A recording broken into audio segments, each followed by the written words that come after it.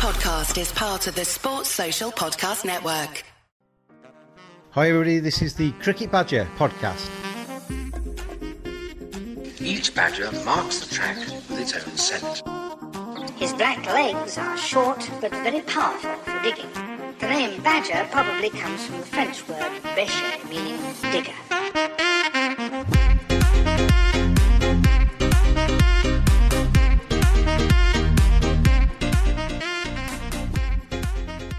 Welcome along to the second part of this edition of the Cricket Badger podcast, the interview with Mike Selvey, part 2, to come in just a few seconds' time. And at the end of this podcast, you'll also hear the submission from Luke Dunning, the 5-minute piece about confused selection in international teams. Luke is the analyst at Sussex CCC, so he's not a student journalist, but as I say, it's open to any of you. If you want to get something off your chest, then record it. Bang it across to me on cricketbadger@hotmail.com. And if it's broadcastable and you can argue your case, I will put it on a future edition of the Cricket Badger podcast. But if you've enjoyed part 1 of the interview with Mike Selvey, well, you'll enjoy part 2 because more of the same. Some really good insights in this part about his time in the game and also his time on Test Match Special as well. So let's stop waffling about it. Let's hear from him instead. Here's the second part of the Cricket Badger podcast with Mike Selvey.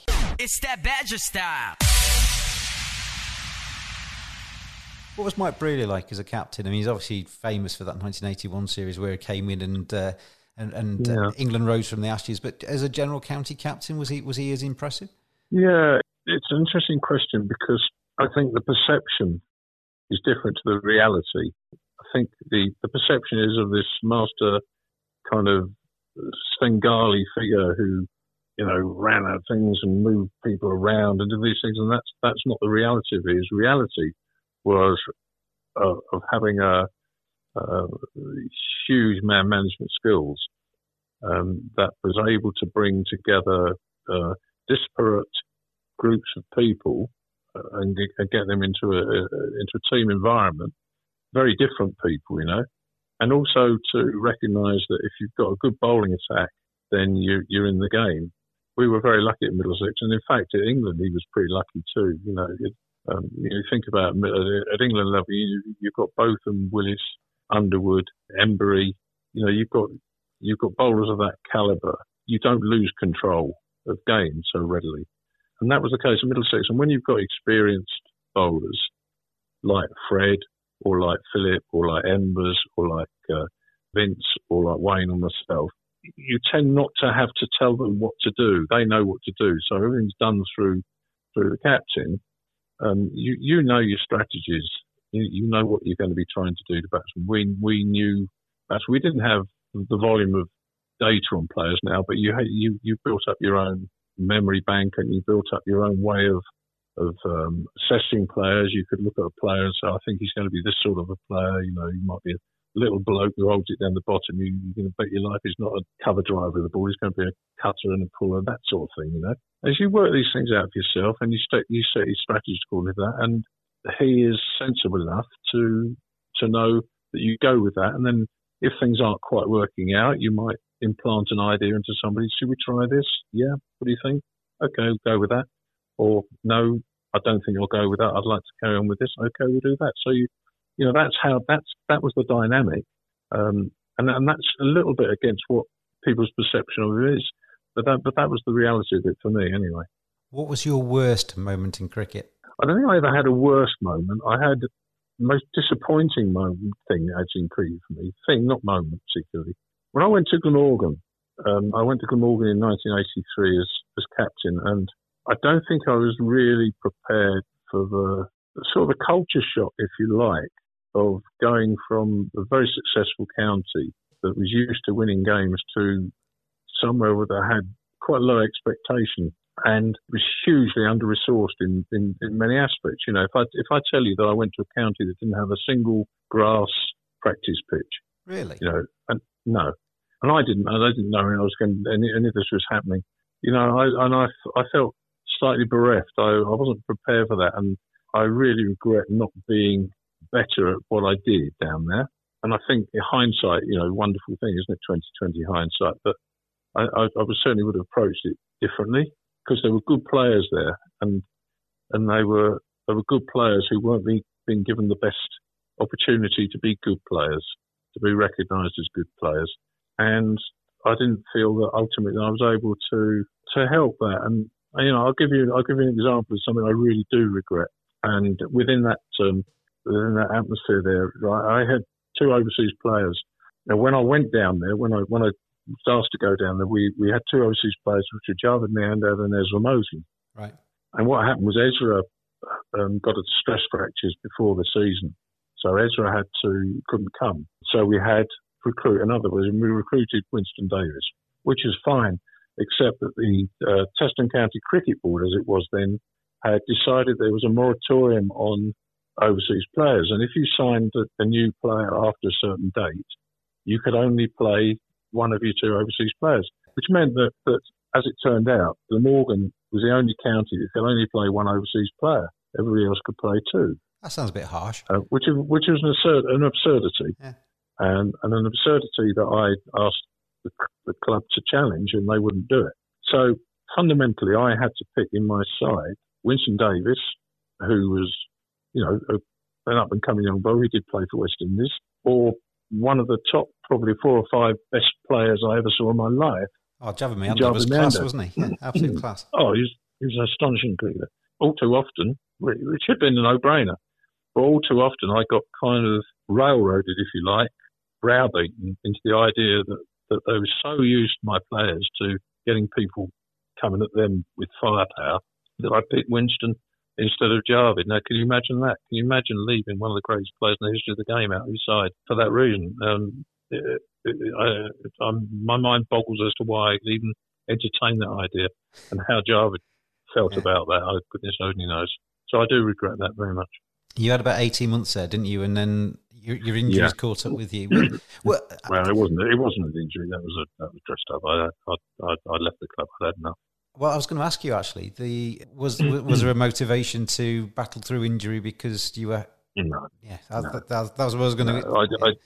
I was just getting. I had a very, very poor relationship with the club chairman. That was the fact of the matter. And in the end, I thought, I'm what am I now? I'm 36 years old, and I just don't need this hassle anymore. Yeah. So it wasn't. This is the way I'd like my career to end, but that's how it was. There's not many people get to choose, are there, really? No. It's choosing the wrong way, though, isn't it? Yeah. Who was your cricket hero when you were a kid? Probably Brian Statham. And did you model yourself on him then, in the back garden?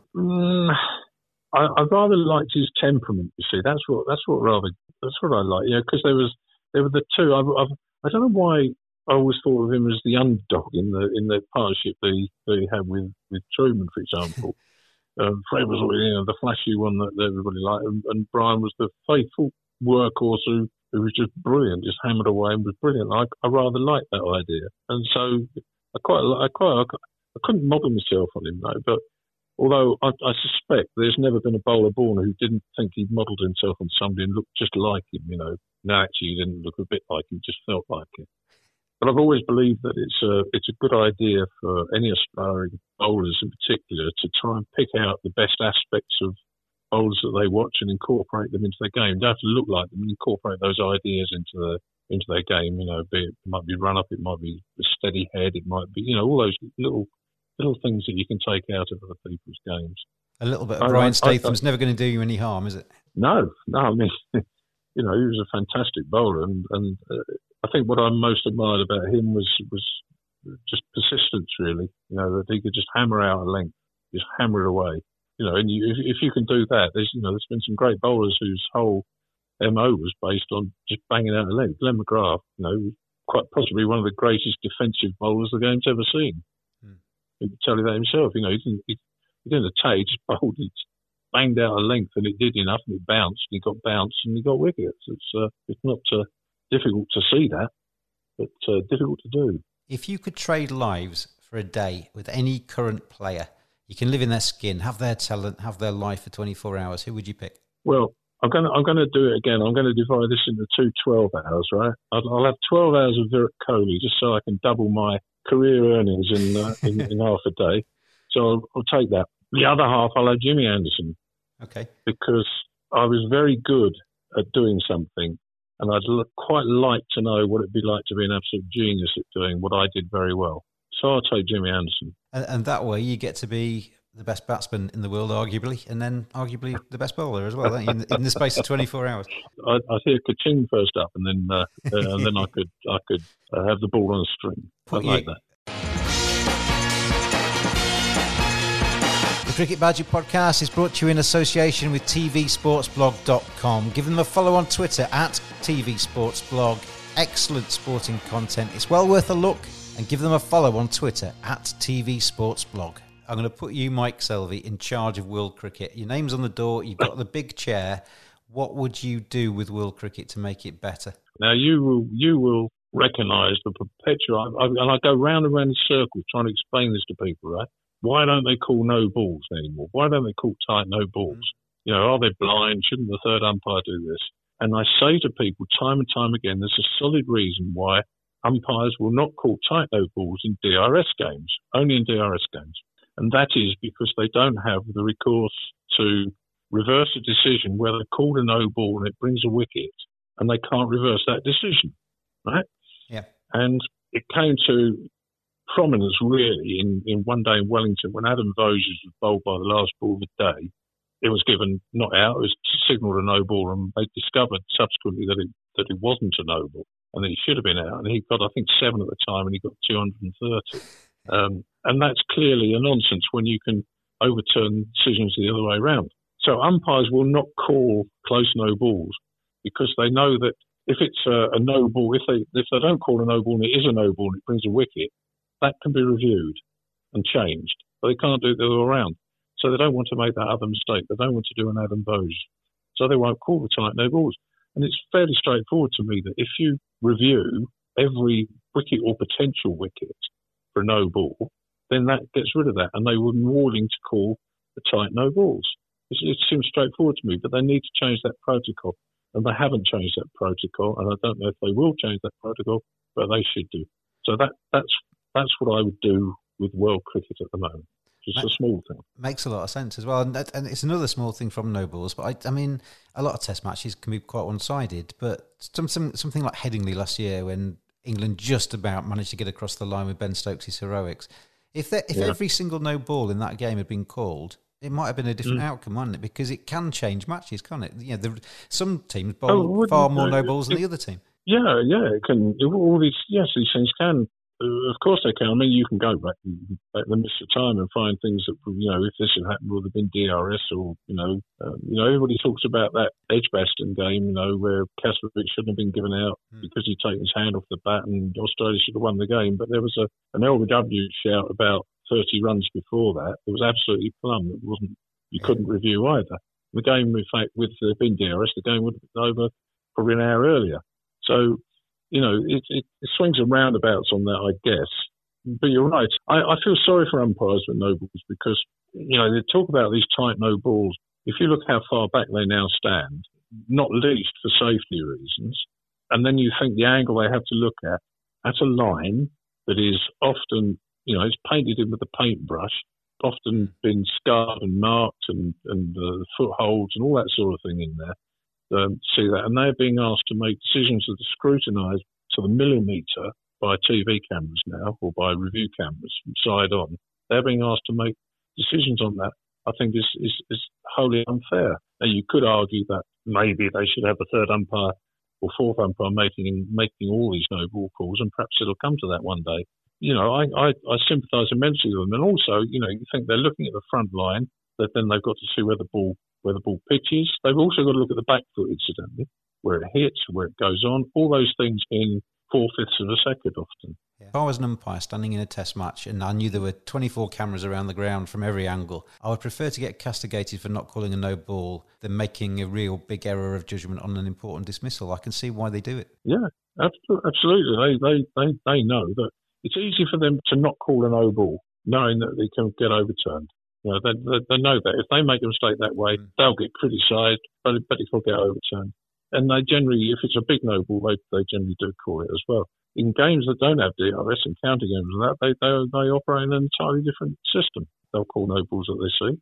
It's quite straightforward. So I think that really needs addressing. I'm conscious of time here, Mike, because I'm enjoying your chat so much. We've only got to question number 9. We need to get cracking. If you could have been famous doing something completely different, what would you have chosen to do? I've got a collection of guitars, you see. If I had a handicap, golf handicap, like a guitar handicap, I don't know, probably be about high single figures, probably. Okay. I'll see you can play. Nine, right? So not too bad. I've never played in a band or anything like that. So I quite like that idea. I could be a guitar hero without the drugs, but I keep the chicks. Is that all right? Well, I mean, I'm brought up on the Who and Jimi Hendrix, and those are the bands of my youth, and got blues bands of my John Mayall and early Fleetwood Mac and stuff like that. That's the stuff of my youth. So we were talking about the hair earlier. You need the hair from your early playing days for that, don't you? Really? Yeah.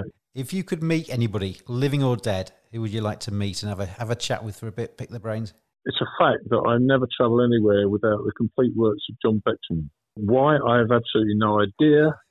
I just really like the works of John Betjeman, and that was my perpetual companion.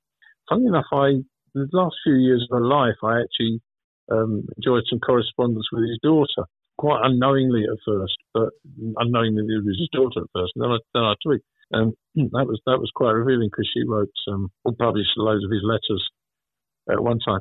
But I think I could have. I would have enjoyed some conversations there, and also a lot of the great work that he did in terms of preservation. John Betjeman was responsible for the restoration of St Pancras Station, for example, into the the Gothic. Oh yeah. If you go in St Pancras Station, you'll see a statue in there looking up.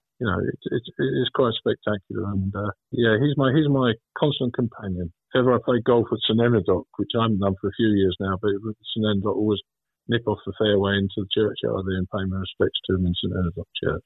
They're going to make Selv the movie. Steven Spielberg is on the phone. He wants your advice about who should play you in that aforementioned movie. Who should play me? Yep. Yes, I thought of this. I mean, probably in the early years, you'd have to be Brad Pitt or something like that, wouldn't it? That'd be something exceptionally good looking. Latter years, Patrick Stewart, I think, fit the bill. Good answer. I was once coming out of a tube station, and there was a big issue seller saw me come out. And he shouted across the street to people. He said, "Yeah, it's that bloke from Star Trek." and somebody said, "Well, Spock." So it'll be Patrick Stewart in later years, but somebody unbelievably handsome, good-looking, and fit in the younger years, I fancy. What's the last time you can remember feeling really nervous? Are you a nervous kind of character? You don't strike me as being. I'm never nervous playing cricket. No, I never was. If you want an honest answer to that, it's when it's about 2 months ago when one of my sons rang us up and told us that he'd got corona symptoms, and that really did make me nervous. And him. Is he okay? Yeah, he's all right now. Good stuff. He didn't have them for too long, couple of days, but that wasn't very pleasant. What's the top item on your bucket list? Things to do before you die. What's number one? My daughter's been in China since last September. My wife and I were supposed to go out and see her and to do some hidden parts of China, if you like. You'll call it that. Not the main street, not the Great Wall and stuff like that. I'm not interested in that. But some other parts of China, and we were going to go out there and do that in March, and we had to cancel that. And she's still in China, and I don't know if she's going to stay there. She really likes where she is and where she is. So I'd really quite like to be able to go and do that. Are you a morning or a night person? Oh, I'm definitely morning. Definitely morning. Especially this time of year. I'm usually awake about 5. I take the dog out about 5:30. I love early morning summer. There's nothing like it. In contrast, we go to bed very early. Usually in bed, usually asleep by about 10:15. Okay. So I think that makes me a morning person, doesn't it? I think that qualifies you. On a scale of 1 to 10, 10's the Fonz. How cool would you say you are? Oh, I go to 11. You've broken the record. I'm Nigel Tufnell. There was a 10 the other day, but you've now extended it. It's 11. I go to 11. Yeah. If you had access to a time machine, where and when would you drive it to? You can go forwards, you can go backwards. Well, I wouldn't want to go forwards. That's absolutely certain. I really, really don't want to know what's going to happen in the future. I think I'd be absolutely horrified, to be honest with you. This all depends on whether I can go back and change things. You see, this is starting to get into you're in the moral maze, then, aren't you? Territory. Yeah. I know. If you just mean as an observer, in crickety terms, I quite like to see the Middlesex summer of '47 actually would be real fun to watch. Compton Edwards getting all those runs. That would be good. I quite like that, and see some of the players then of the time. If I could change something, I think I'd quite like to go back about 3 years, knowing what we know now. Yes. And change that. That would be a pretty cool thing to do as well. But I don't think we're going to be able to do that, are we? Unfortunately not. I don't actually have the time machine to give you, I'm afraid. If you do find it, I wouldn't mind coming back with you to the summer of 1947, sit at Lord's in the sunshine. That sounds okay to me. Yeah. It was an astonishing summer, and Andy Ball, a former colleague of mine at The Guardian, wrote a really lovely piece a couple of weeks ago about that summer. But I wasn't quite alive then. But I think what people don't understand is the dreadful immediate post-war, but also the appalling winter that preceded it, with floods and tremendous austerity and deprivation, and so there were all immediate post-war problems, and suddenly this glorious summer with the people could go out and flood to the cricket. It was almost like a relief from them. So yeah, that would have been pretty good to see that, I think. Hopefully we'll have one of those of our own soon, if that's possible. Yeah, well, you never know. So you won't be able to flood to watch it with it. If you could live anywhere in the world, I mean, you've seen a lot of the world. You've done TMS. You've been around the globe covering the cricket. If you could live anywhere in the world, where would it be? I'll be New Zealand. It's my second home, really. You go back to 2004, we were within a hair's breadth of emigrating. I had enough of a lot of things, and we were going to go, and we didn't go in the end. But I still have pretty near my best friends are in New Zealand, and it's a country I love very, very dearly. Around about 2004, when you were thinking about it, my best mate, who I was best man for, he did exactly that. And him and his wife live in New Zealand now, and he drives me mad on Facebook, telling me how fantastic it is all the time. I'd have been very happy there. I last went there just January last year. I went out for 3 weeks on my own just to see some mates and to hang out and play a bit of golf and that. And it's just an astonishing country. And I'm so envious. If I had gone, of course, I would have missed out on an awful lot of good things that happened to me in my life subsequently. So there's that balance. But it is a country I love very much. Yeah. So that's what happens if you have that time machine. You go back and change one thing, and then everything else changes as well, doesn't it? You're never quite sure what's going to happen. Yeah. If you could change one thing about yourself, Mike Selvey, what would you change? I think I would have liked faster twitch muscles. I think if the skills I had as a bowler, if I'd have had an extra yard and a half of pace, that would have elevated my game hugely. So I love that, faster twitch muscles. What will you be doing in 10 years' time? 10 years' time, I'll tell you what I'd like to be doing. I'd like to be fit and healthy and in possession of all my faculties and 82 years old. Do you get to see a lot of cricket now? Do you go to games and sit in the sunshine? I do, because in my capacity as president of Middlesex, I see an awful lot of cricket, or did last year. I haven't seen much this year.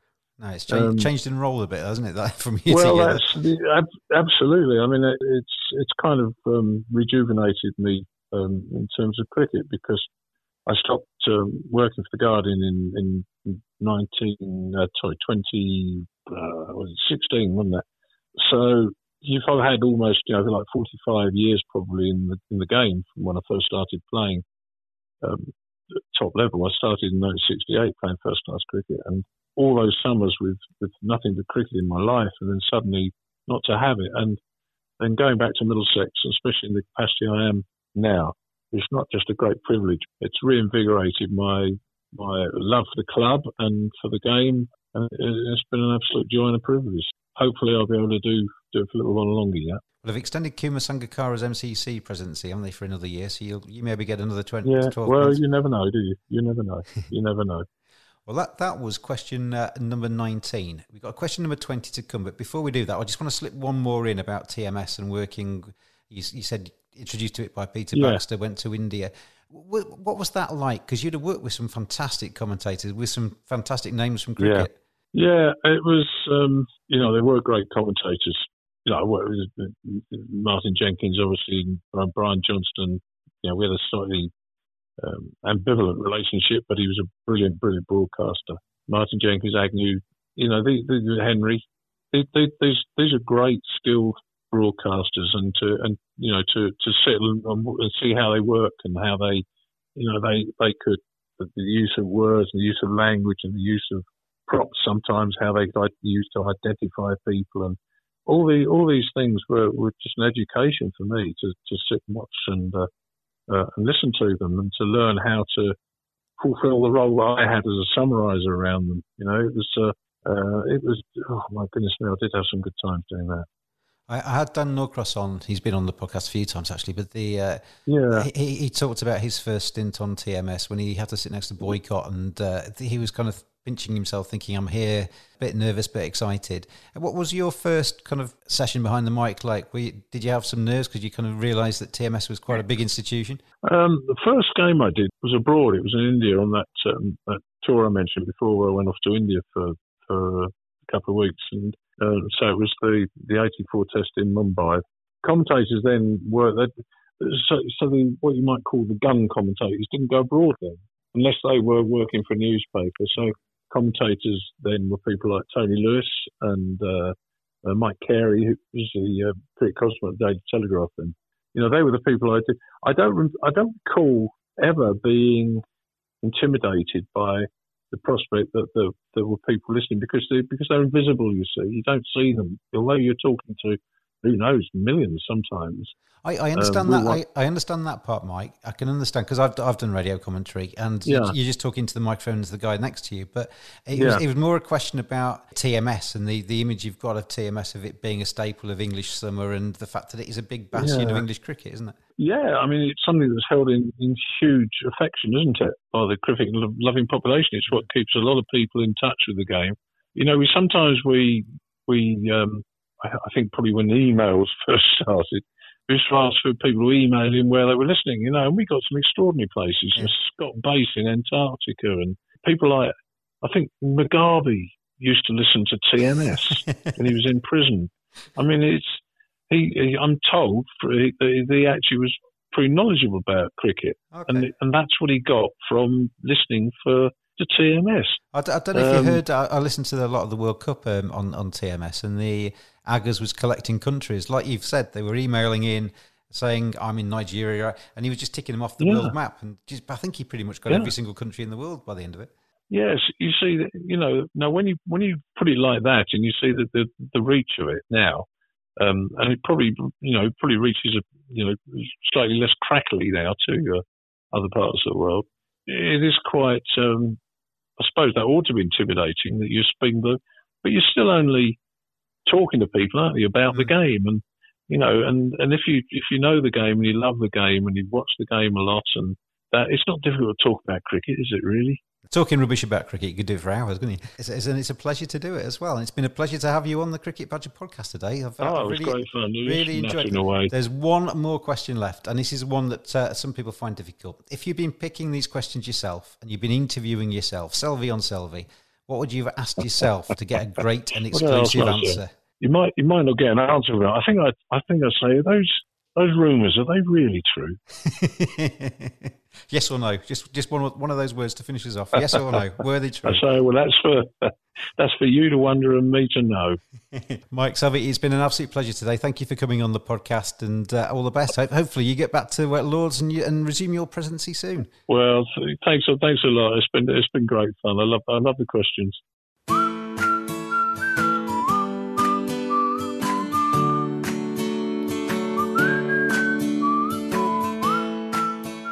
I really want to get this off my chest because there seems to be an obsession with elite teams with the power to select absolutely anyone. So you've got international teams, franchise teams who could pick anyone, and they keep finding a way to put batters in positions where they've never batted before. So what I call it is square pegs in round holes, that common phrase. And I can't get my head around it. Look, I'm going to kind of speak about English cricket first because I'm an England fan. I follow everything England do. So when they do it, it frustrates me the most. The first point is obviously Jason Roy in the Test match summer. Brilliant one-day opener, brilliant T20 opener. But they decided to open with him in Test match cricket, which on the basis of a statistical point of view isn't actually that bad.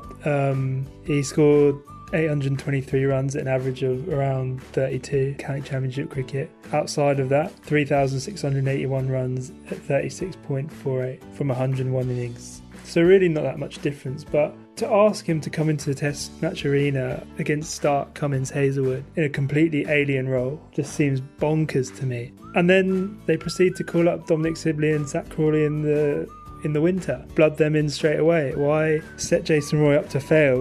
What they could have done is put Denley at the top of the order, bat Jason Roy in the middle, and might have been a different story, but they've set him up to fail. He was someone who could have been, in my opinion, an elite Test match batter by batting him in completely the wrong position. It's not the only time they've done that either in the last 12 months. Look at Tom Banton making his ODI debut at number 6. Obviously before that, Banton only played 18 games. I think he batted 17 times in that. When he opens, he averages 41. When he doesn't open, he averages 11. So why are you batting him in the middle order when he's done so well at the top of the order? Why, when you've got an experienced lineup of Roy, Bairstow, Root, Morgan, why can't you just move them all down one and put Banton in it to open the batting? Why can't you give one of the biggest talents that England's got a nice, comfortable way into the side by batting him in the familiar position that he's batted for the last 12 to 18 months for his county? It's just beyond me. Also must be frustrating for players on the other side of the spectrum who actually bat in that position. They see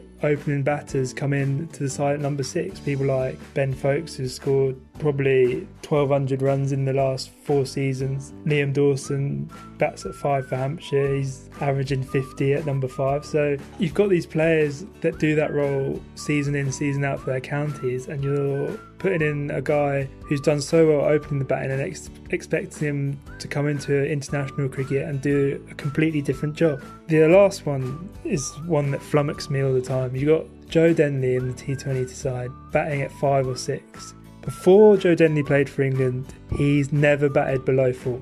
So why is he batting 5 and 6? I just don't understand it. You've got a guy who's batted 128 innings out of his 146 career innings at the top of the order, and he's deployed as England's 5 or 6. Can't get my head around it. I know there's a few anomalies. You got Bairstow, who'd only opened twice for Yorkshire before he opened for England in ODIs. Butler only opened 6 times before he opened for England in T20 cricket. But these players are obviously exceptional talents, and they'd obviously had a lot of experience in the international arena before they made the move to different positions. But what I'm speaking about is bringing players in fresh from domestic cricket or franchise cricket, and you're putting them straight into the mix at a completely alien position. It's just something that I can't get my head around.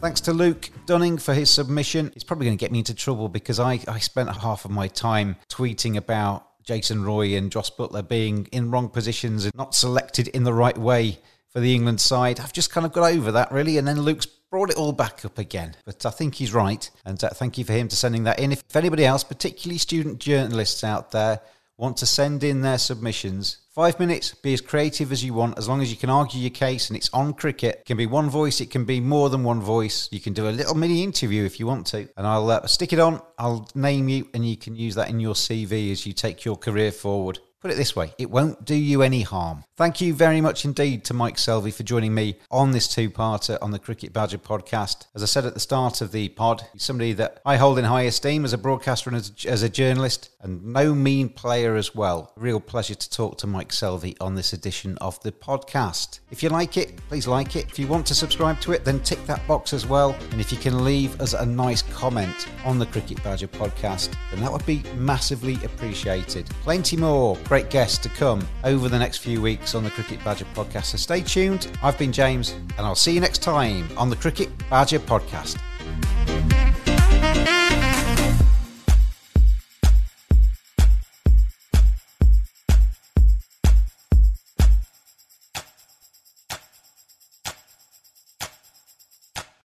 Sports Social Podcast Network.